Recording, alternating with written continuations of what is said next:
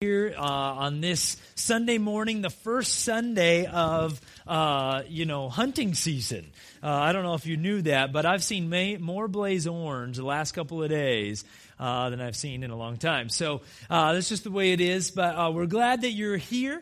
And for those of you who are here for the very first time, you've never been here before, we want you to know a couple of things. One, we want to say welcome to you. Thanks for being here on Blaze Orange Day.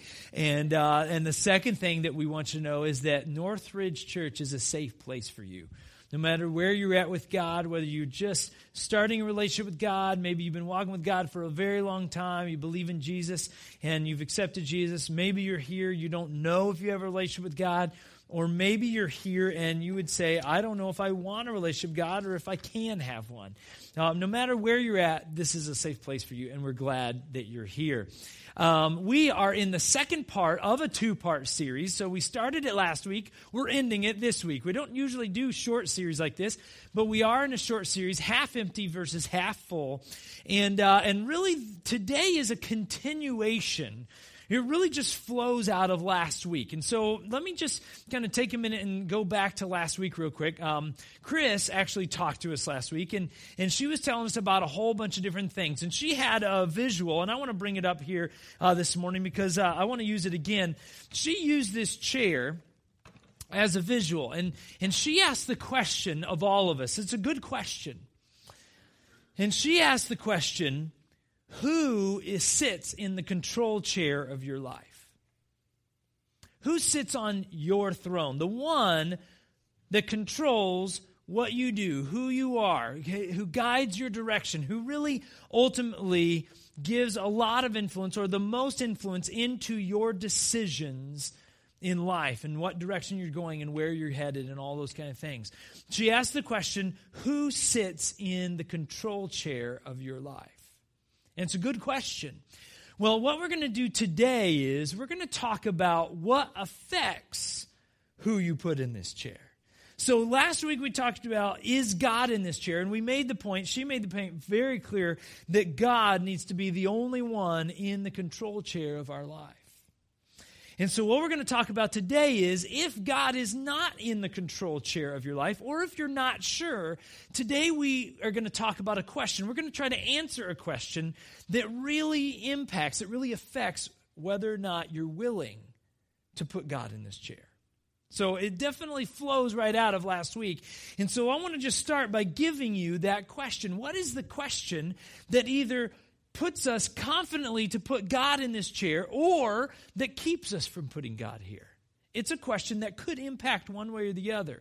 So here's the question, and it's a question that we all have to answer. And the question is this: what is your view of God? Not what have I told you, not what have you heard from CNN or Fox News, not what you've heard from somebody else, your best friend who thinks they know. No, what is your view of God? When you think about God, what do you think He's like? How do you think He operates? What do you think He really is? What does He look like? What does He believe about you? What do you believe about God? What is your view of God? I have some images this morning. Maybe you think of God as like this ethereal light person, okay? Maybe this is when you think of God, it's just like bright light. And you think, I don't know, but He's bright light. That's what I think of. You know, this thing in the sky. And that's what you think of God. Maybe you think of something different. Maybe you see that God is kind of one of those guys that He's up there and He's just kind of keeping the planet spinning, right? Maybe He's one of those, it's kind of like it's like basketballs, right? He's just keeping the earth going. That's what God is doing. He's just like going, woo, keep it going, right? And you think of God as like just keeping things spinning. Maybe you think of God like He has control of the universe. Like he's just controlling everything. You're the reason that you brush your teeth the way that you do, you know, because God makes you do it that way or whatever. You know, some people believe that God literally does everything and controls every single thing. What is, maybe that's your view. Or maybe, I know a lot of people have this view, maybe you see God in paintings, or you see God as just kind of this angry thing that's ready to just strike you and ready for you to mess up and be like, man, lightning's coming. I know some people that literally won't even show up in a church because they're scared of God that way. They really think that they will not survive if they go to church. I believe I've talked to people here in Wanakee that way. Okay? So some people have this view of God. What is your view of God? Because our view of God determines how much trust we have in God. Does that make sense? How we see God, what we think of God, determines our level of trust in God. Okay, let me get a practical example of how we think about somebody or what trust we have in somebody really comes from our perception of them. Okay, and our perception of God. So let's say just in theory, okay, for some reason you have to go in for open heart surgery. I know we don't want to talk about this, but let's just say in theory that you have to go in for open heart surgery. And so you go to the hospital and you show up and, they kind of prep you and you have the gown and all that fun stuff. Why do they do that, by the way? It's just open in the back. That's just awkward. Anyway, that's neither here nor there. That's where my mind goes. But, you have the gown and you're all prepped for surgery, and then I know you don't actually do this, like you're already ready when they get into the surgical room. But let's say that you go into the surgical room, they wheel you in there, and you're ready for surgery, and you're still awake and everything, and you see the surgeon. And guess who the surgeon is? Okay, this is the person they've chosen to do your heart surgery, this intricate heart surgery. Okay, you walk in, and he's in a robe, and this is who you have, Dwayne "The Rock" Johnson. All right? He's your heart surgeon for the day. Okay? Now let me ask you, how many of you, if you see him in there and he's your heart surgeon, how many of you are going to have incredible trust going into, okay, give me the anesthesia, let's do this. All right, we got one taker. Good. Awesome. All right? One crazy person in the whole room. I mean, I don't know about you, but if I walk in for open heart surgery, this is not the guy I choose. Right? I'm not choosing Dwayne "The Rock" Johnson. Now, let me give you a different scenario. Okay? Let's say you're on a SWAT team. You're on the elite SWAT team. And you and your team, you're ready to charge into a building, an unknown building. You don't know what the building looks like or how it's going to be, but inside that building is one of the most violent, notorious drug cartels ever, and you're getting ready to take them down. Okay? And you're getting ready to go in, and you're debriefing, and the two people that you were given to watch your backside when you're going in against some of the most difficult, crazy, violent, dangerous people on the planet, you've got these two guys to cover your back. Hey, these are the guys, Sheldon and Steve Urkel. Right? Let's go. Let's hit the building hard. Let's go. All right? How many of you would be like, yeah, you guys got my back. Let's go. Me neither. Right? Me neither. Because my perception is like, okay, there's no way. They're not going to be able to cover my backside. They're gone as soon as the first shot is fired. They're out of there. Because, and get this, our view of who is with us determines our level of trust when we go into things. Whatever situation it might be. Whether it's good, bad, or ugly. Who we believe is with us determines our level of trust. Just like those practical examples. And so today, the question is, what is your view of God? What is your view? Do you believe that you can trust God with everything? Good, bad, ugly, otherwise. No matter what, how big and how small, the decisions of life, the really hard stuff, can you trust God for literally everything? Can you put him in the chair of your life? And that's what we're talking about. Now, in order to really get into this and discuss this, we need to talk about who God really is, right? We cannot get the view from what we think or the news channels or our best friend who told us this is what God is like or this is what they were told. Okay, we can't do that. We have to learn what is God really like. What truly is God? When we think of God, well, who should we be thinking about? What is he like? What are his characteristics? Well, I want to spend a few minutes talking about who God really is. This is the unfiltered, this is like who God is. Okay? So what I'm going to do, and they're listed on your outline there, or on your notes, and the reason we put them on there, you notice there's a bunch. We're going to kind of go rapid fire through these things. I'm just going to kind of throw them out there. I may forget a reference or two, honestly, but I'm going to throw them out there. And so they're on there for you to look back, and you can kind of look at these. And by the way, this is the tip of the iceberg. We don't have time to map out all of God this morning, okay, and exactly who he is. I'm just going to give you kind of the ethereal tip of the iceberg view, okay? If we tried to map out all of God this morning, we'd be here all the rest of the weekend, all right? And so we don't want to do that, but we're going to just kind of give you an understanding of the taste of God. So I want to go to Isaiah chapter 6, verse 1. Isaiah's writing, and he's talking about a vision that he has of God. It's a vision that he got from God about God. Okay, Isaiah 6:1, it says this: "It was in the year King Uzziah died that I saw the Lord." Again, he's writing from the first person, Isaiah is. And he says, "God was sitting on a lofty throne, and the train of his robe filled the temple." Okay, what does this tell us about God? Well, one thing it definitely tells us, if just a piece of his robe, just the train of his robe fills an entire building, we know he's not a small guy. Okay, he's a big, big God. He's massive, he's huge, he's powerful.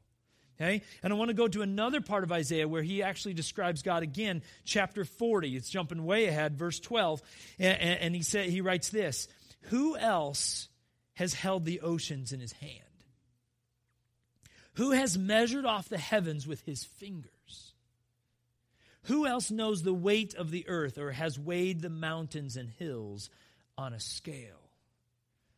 Does that give us the immensity of size? Literally what Isaiah is saying, God is so big that he can literally scoop up the Pacific Ocean and be like, yeah, there's a little drop of water there. Okay? I don't know about you, but I can't quite imagine that, right? I don't quite understand how God can be that big, but he is. Okay? Isaiah is talking about that he measures galaxies with his fingers. Okay, do we know how big just our own universe is? We can't even see with telescopes barely past the edges of our galaxy, and we know there are other galaxies out there, but we can barely even see it. They're so big. God measures them with his fingers. He's like, well, it's, to the next galaxy is about 2 fingers for me, God is huge. He's powerful. He's amazing. Revelation 22:13. Again, now this is actually God himself speaking, so we know that this is God saying, hey, you want to know who I am? This is who I am. This is God himself saying this. He says, I am the Alpha and the Omega. Have you heard God called that before? He says, I am the Alpha and Omega, the first and the last, the beginning and the end. Literally, God is saying, he's saying, I have had no beginning, I have no end, I am the beginning and the end. I am the definition of eternity. Nothing has ever outlasted me. Nothing ever will. God says, I haven't had a beginning. I know that's weird. I don't know about you. Can you think about that? Like, no beginning. God didn't have one. Okay, for our minds, that doesn't make any sense. I mean, can you guys sit there and understand? Like, you say, like, well, that doesn't make any sense. He had to have a beginning, right? He had to start somewhere. God didn't. And he doesn't have an end. He is eternal. Okay, this is the view of God according to Scripture, according to his word. He always has been, he always will be. So God is huge, he's majestic, he's powerful. But then let's go to another book, 1 John, and he writes a lot about God. He's actually the same one that wrote Revelation. And so he writes a little bit more about God. This is interesting. He's talking about who God is and what we need to be as followers of Christ. 1 John 4:8, he says this. He says, anyone who does not love other people, doesn't love God, does not know God. They don't know God. They don't know the real God. For God is what? God is love. Notice that is different. We've heard usually, most of the time, I hope we have, that God loves us. Have you heard people say that? You've heard me say that. God loves you. He loves you unconditionally. He always has. He always will. God loves you. But not only that, it's actually much deeper than that. God literally is love. He is the definition of love. Without God, we have no love. Love does not exist unless God exists. God is love. And you remember that first picture I showed you with the ethereal light? This is an interesting thing. This is also from 1 John, another part of the book. He says this. He says, this is the message we heard from Jesus. He's quoting Jesus. Okay, so we can pretty much trust, okay, Jesus knew what he was saying. Okay, he's quoting Jesus. We heard from Jesus and now declare to you, God is light, and there is no darkness in him at all. God is pure. He's holy. He is literally the epitome, the definition of light. Without God, we don't have light either. We don't have pureness. We don't have holiness. So this is God. He's huge. He's majestic. He's holy. He's perfect. I don't know about you, but a lot of people, they have a view of God that is less than that. They have a view of God that's less than that, and he's smaller than that. A God that is smaller than that cannot do the things that we need him to do in our lives.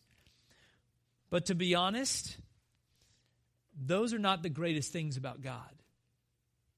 He's powerful, yes. He's huge, yes. He's holy, he's perfect. Those are pretty good deals. I mean, honestly, God is really awesome. But that's not really even the best part about God. Even though he is massive and powerful, you know what the greatest thing about God is? He is personal.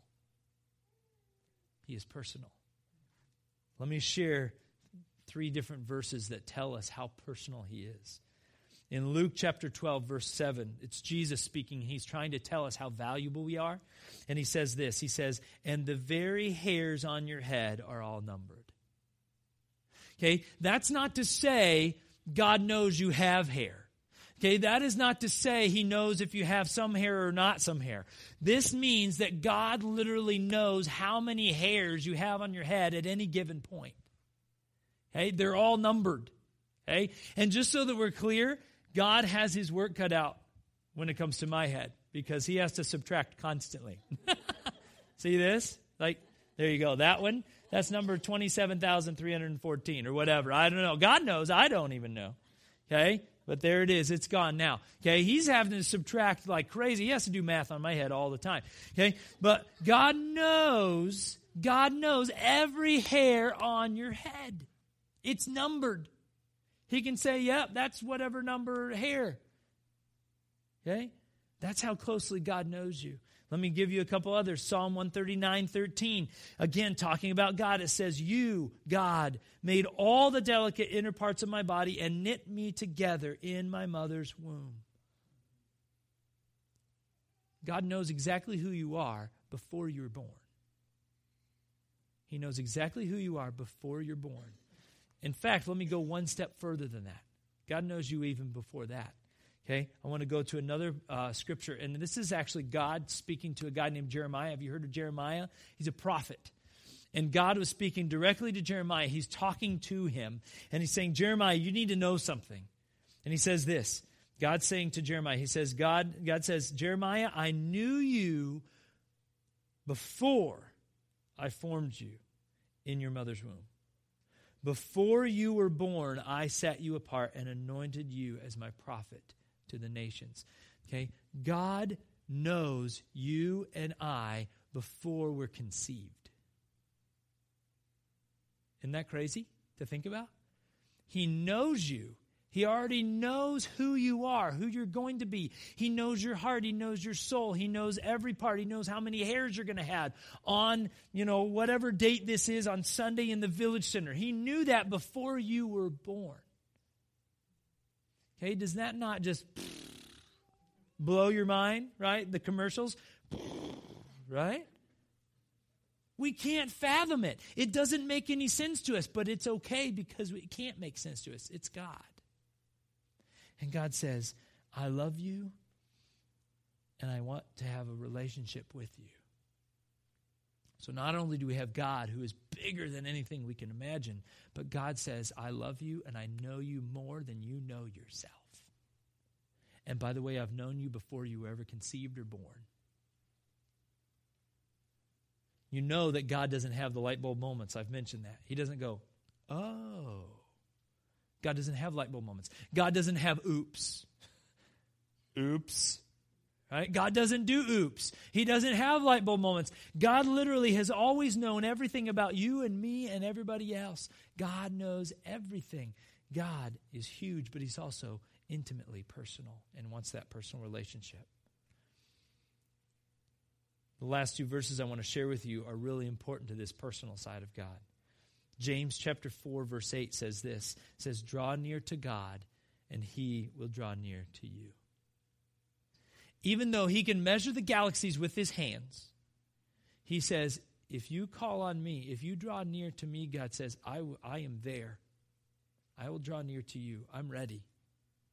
God is always ready for us. He always has been ready for us. If we draw near to him, he will draw near to us. But then I want to go to the last verse, which is John chapter 14. And what this talks about is it talks about how we can trust in God, how we can have the right view of God. And the only way to have the right view of God is to have a relationship with Jesus. It's the only way we can know God. Jesus literally has to be the bridge. You remember when I said he's the beginning and the end, he's eternal, that he's had no beginning, he has no end? When I told you that he knew you before you were conceived, before you ever were even conceived or born, God already knew you all the way back to the beginning of time. He already knew you. We can't understand that, but what God says, it's okay, you're not supposed to understand all that. But I do want you to understand as much as you can about me, and the only way to do that is to have a relationship with me. And the only way to do that is through my son, Jesus. And so this passage talks about this. Jesus is talking with his disciples, and he says this, John 14, starting with verse 1. He says, don't let your hearts be troubled. Trust in God. Trust also in me, Jesus says.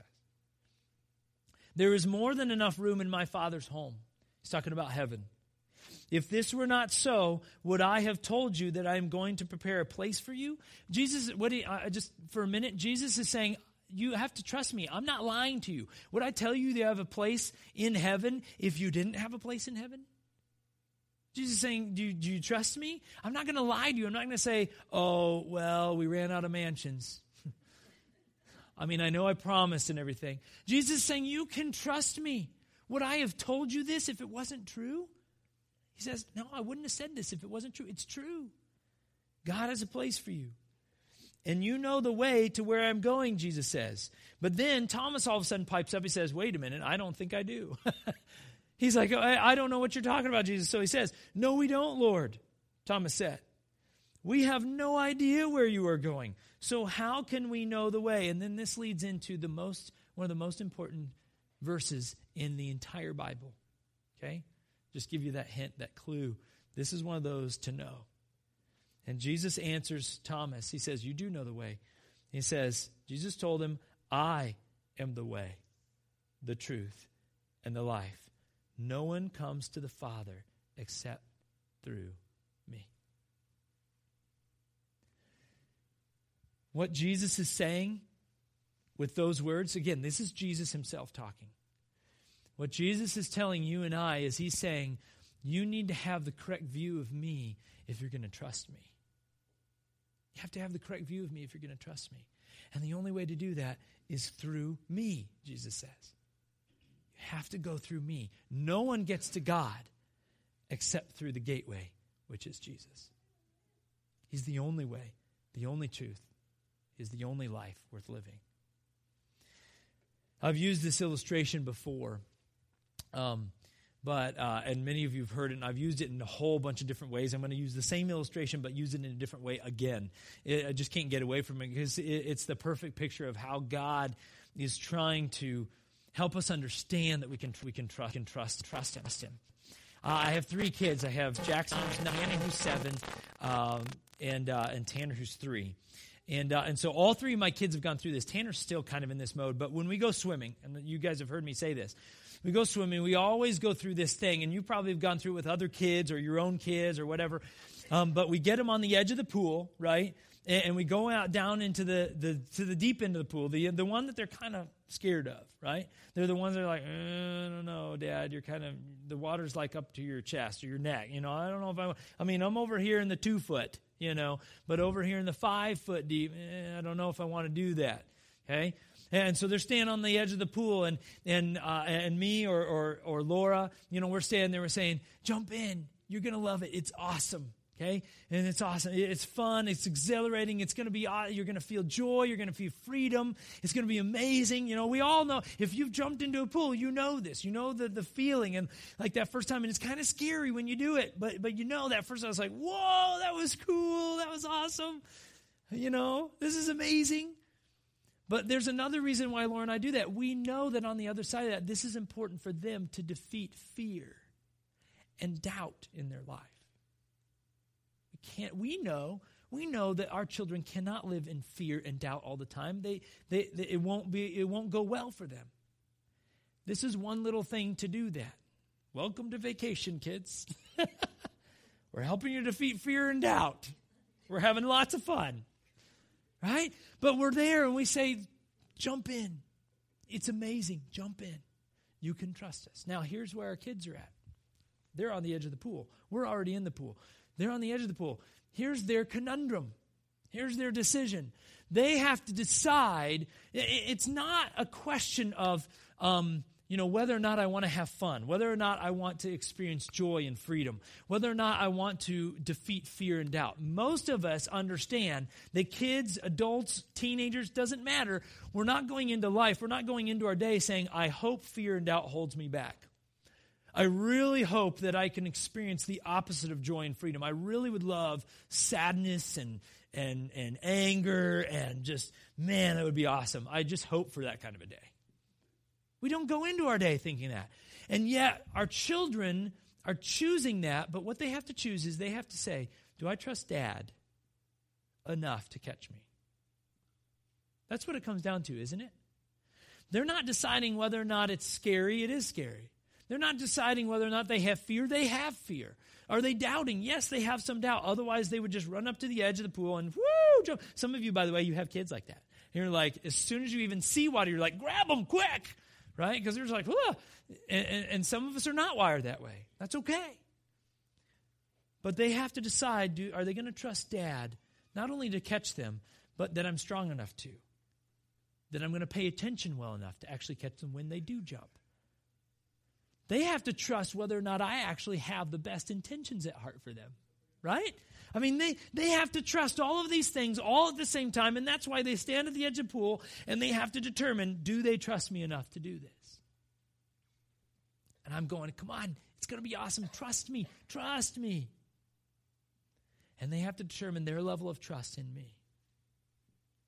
Well, in the same way, God is in the pool, and He's ready for us to join Him. He's invited us. He's invited every person on this planet to join Him through Jesus. But the question that you and I have on a daily basis, and when we first commit our life to God, our decision, our choice is, do we trust that God is big enough, that He's good enough,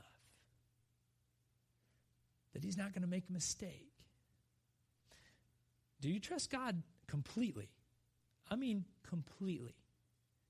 Where He says, jump out of the plane, but I don't have a parachute. Just jump. I'm not saying you should do that. I'm just saying. Would you trust God enough to do that? If God clearly told you, do this, and you're like, that doesn't seem like that's right. Would you be willing to do that? And it comes down to, obviously, the difference between my children jumping to me and us jumping into God's arms is a huge difference, because they can jump to Dad, and even though I'm their father, their human father, I'm still human, which means I don't like to admit this, but I have failed them, and I will fail them. I'm not trying to fail them. You understand? I'm not trying to be like, yeah, I'm going to be a bad dad. Woo! It's not my goal, but I'm human. I mess up. I have messed up, and I will mess up. And so they can't have complete 100% faith. Do they believe that I'm trying? Yes. Do they believe that I'm doing my best? Sure. But they ultimately know I'm human and I am not perfect. But here's the great thing about God. If we have the right view of God, we can put Him in this chair and we can trust and we can know that He will never make a mistake. He won't look away when we jump in the pool. Whoa! He's not going to do that. He never will do that. Will we go through hard things? Absolutely. Will we sometimes go underwater for a while? Yep. Days, weeks, months, some people years. Yep. But God is there, and he's saying, listen, I'm not going to let you go down. I'm not going to let you drown. I'm not going to let you die. I'm not going to let you can trust in me, God says. And he says, this goes beyond just your life. And so we have this picture of who God is. So last week we asked, who's in this chair? And for some of us, God sits here. He controls our life. He guides and directs us. We look to the Bible. We look to God every day for our source of direction and strength and hope and faith and life, and everything flows through God, at least the best that we can do. Again, we're human, but the best we can do. God sits in this chair. He guides and directs our whole life. But for some of us, God doesn't sit here. Somebody else does, or something else does. For some of us, we're sitting in this chair. I would say that probably more often than not, we sit in our own chair. Say, God, thank you, but I control my life. I'm going to make my own decisions. I'm going to choose what's best. So some of us, we're sitting in our own chair where God should be. Some of us, maybe there's a family member that's kind of controlling the strings. We've allowed them to just kind of determine what our life's going to look like and be. For some of us, maybe it's our work, our career. Maybe it's a boss that kind of determines your happiness. Is there a boss? Is there somebody at work that determines your joy and freedom and how you view life? Then they might be in this chair. Is it maybe not a person? Maybe is it something? Can I tell you the other thing, object that sits in this chair most often? It's called money. Is your joy and freedom and happiness tied to money? When you ultimately think about it, does money sit in the chair for you? If God doesn't sit here, I just want to offer this suggestion. It might be because you have a wrong view of God. Because everything that I've told you about God is what God's word says, which means that's really who God is. So if we can trust God to be perfect and holy and mighty, and he measures the galaxies with his fingers, and he wants a personal relationship with you, and he loves you more than anybody on this planet, anybody in the universe. He loves you more than you can even understand. If that's true about God, then why can we not? Why wouldn't we put God in this chair? Well, the only reason would be, the only logical, rational reason is because we don't believe in that God. We believe in something else. We have a God that's less than that. And so we need to change our view. So it comes down to this. If you don't have God here, the only way to put God in the chair of your life is to make a decision to accept Jesus. It's the only way to put God in the chair. You need to go through Jesus. Remember that Jesus died on the cross because there was this gap, there was this chasm. It's called sin, and it separates us from God. God literally is perfect and he's holy. And so what's great about that is we can trust him completely. But what stinks about that is that if we have sin, we can't be with God because God can't be evil. And so the only way to take away evil, to take away sin, is for Jesus to be the sacrifice on the cross for us. And if we accept that, if we believe that, if we believe in Jesus and we give our life to him, we commit all of our life to him, then Jesus takes that sin away. And then we have that relationship with God. And guess what? When you have that relationship with God, you start to know who God is. And the more you find out about God, the more you will realize I can trust him. Because God is faithful above all else. There's a song that we've been singing with you guys. We've been teaching it to you over the last several weeks. And this song actually, there's one phrase in this song that's very well known. And this one phrase actually came to a guy from God. God kind of delivered it to him, to a guy named Tony Brown. and he was in this group of other Christ followers, other Christians, and they were just kind of praising God. They were just singing and just worshiping God, just kind of in their house. Okay, they were, I don't know if it was a life group or house church or whatever, but they were there, and all of a sudden this phrase came to Tony Brown, and he just started singing it over and over again. Okay? I don't know if it was an awkward moment. I don't know what was going on. But Tony Brown, he just started singing this phrase over and over and over again. And he realized that's a good view of God. That's the true view of God. And so he took that phrase and he went to another musician and he said, hey, so God just kind of laid this phrase on me. And I just started singing it. I wonder if we could make a song out of it. And so they started working and writing lyrics. And they built an entire song around this one phrase. The song is Good, Good Father. And Tony Brown, he take this phrase and he knew that ultimately to describe God, he is a good, good Father. And he actually, when they do interviews with him, Tony Brown, he tells us two pretty amazing things. First thing is, Tony Brown has never known his father. He grew up never knowing his father. He still doesn't know his father. And Tony says, the only one that I've ever called Father is God. And so, I mean, if you think about his life and how he's grown up and what he's gone through, it would be very easy for Tony Brown to say, forget you, God. You could have taken me out of that. Why was that for me? I don't trust in you. You made me go through that. But Tony Brown did not. He went the other way and he realized, the only one I can trust ultimately and completely is my good, good Father. The second thing that Tony Brown always says is, at least the interviews that I've seen, as he said, it wasn't enough to say he was a good father. He said, I don't know why God did it for me that way. He said, grammatically, it makes no sense. It's like good, good. You know, it doesn't make sense. But he said, it wasn't enough to say that God is a good father. He's a good Father. He said it had to be that way. The truth is, God is a good Father. He's a perfect Father. And he's done the perfect thing.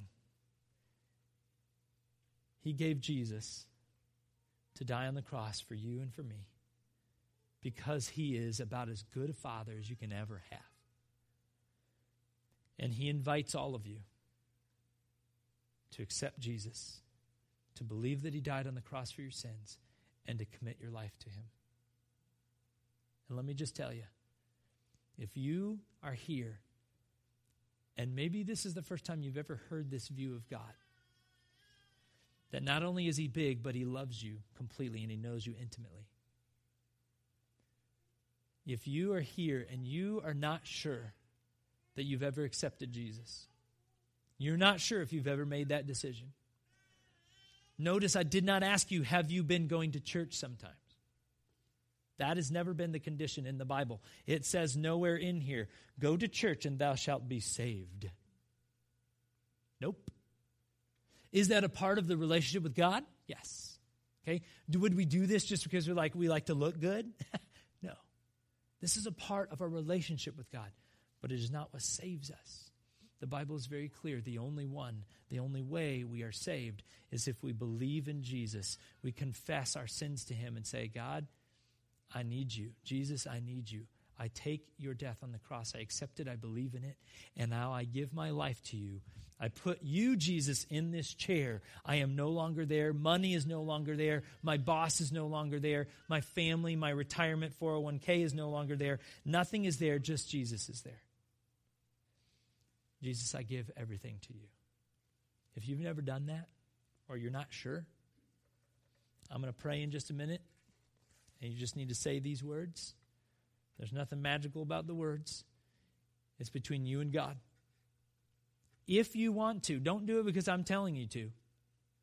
If God is pulling on your heartstrings this morning, some of you, maybe you know, God is pulling on you and you're scared. You're at the edge of the pool. You know, you hear me talking, you're like, I didn't want to hear this morning. It's Thanksgiving. I wanted to hear about turkeys. Maybe you're here and you're mad about it because we're talking about Jesus and giving your life to Jesus, and maybe you know you need to and you want to, but you're not sure. Okay, don't do it because I'm telling you. If God is tugging on your heartstrings, there's a reason for that. It's because he wants you to jump in. He wants you to give your life to Jesus this morning. So when I pray, I'll pray the words that you need to say. You just say this to God. You don't need to say it out loud. Say it to God, and I'll tell you what to do. Maybe you're here, and it's very simple. Maybe you need to accept Jesus, but maybe you're not. Maybe you've already accepted Jesus, but you've had the wrong view of God. Maybe you thought God was less than what I just described out of his word. And if that's the case, you need to change your view of God and realize that he can be trusted with everything. So I want to pray this morning, and then we're going to worship with one more song. And those of you who, if you are here and you think you need to accept Jesus, I'm going to start with that prayer. So everybody, let's bow our heads and close our eyes and let's pray.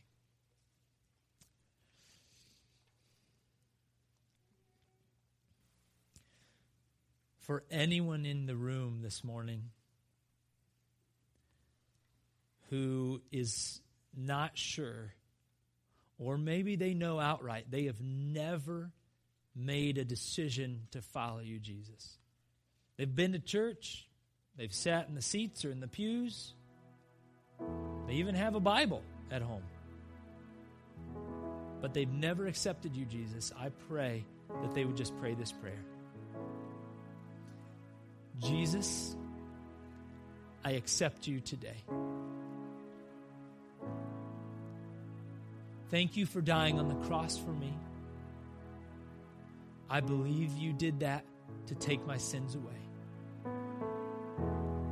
So today, Jesus, I ask you to forgive me of my sins. Jesus, take my sins from me. From this day forward, Jesus, I commit and give my entire life to you.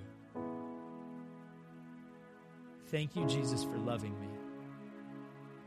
Today, I will be known as a follower of Jesus.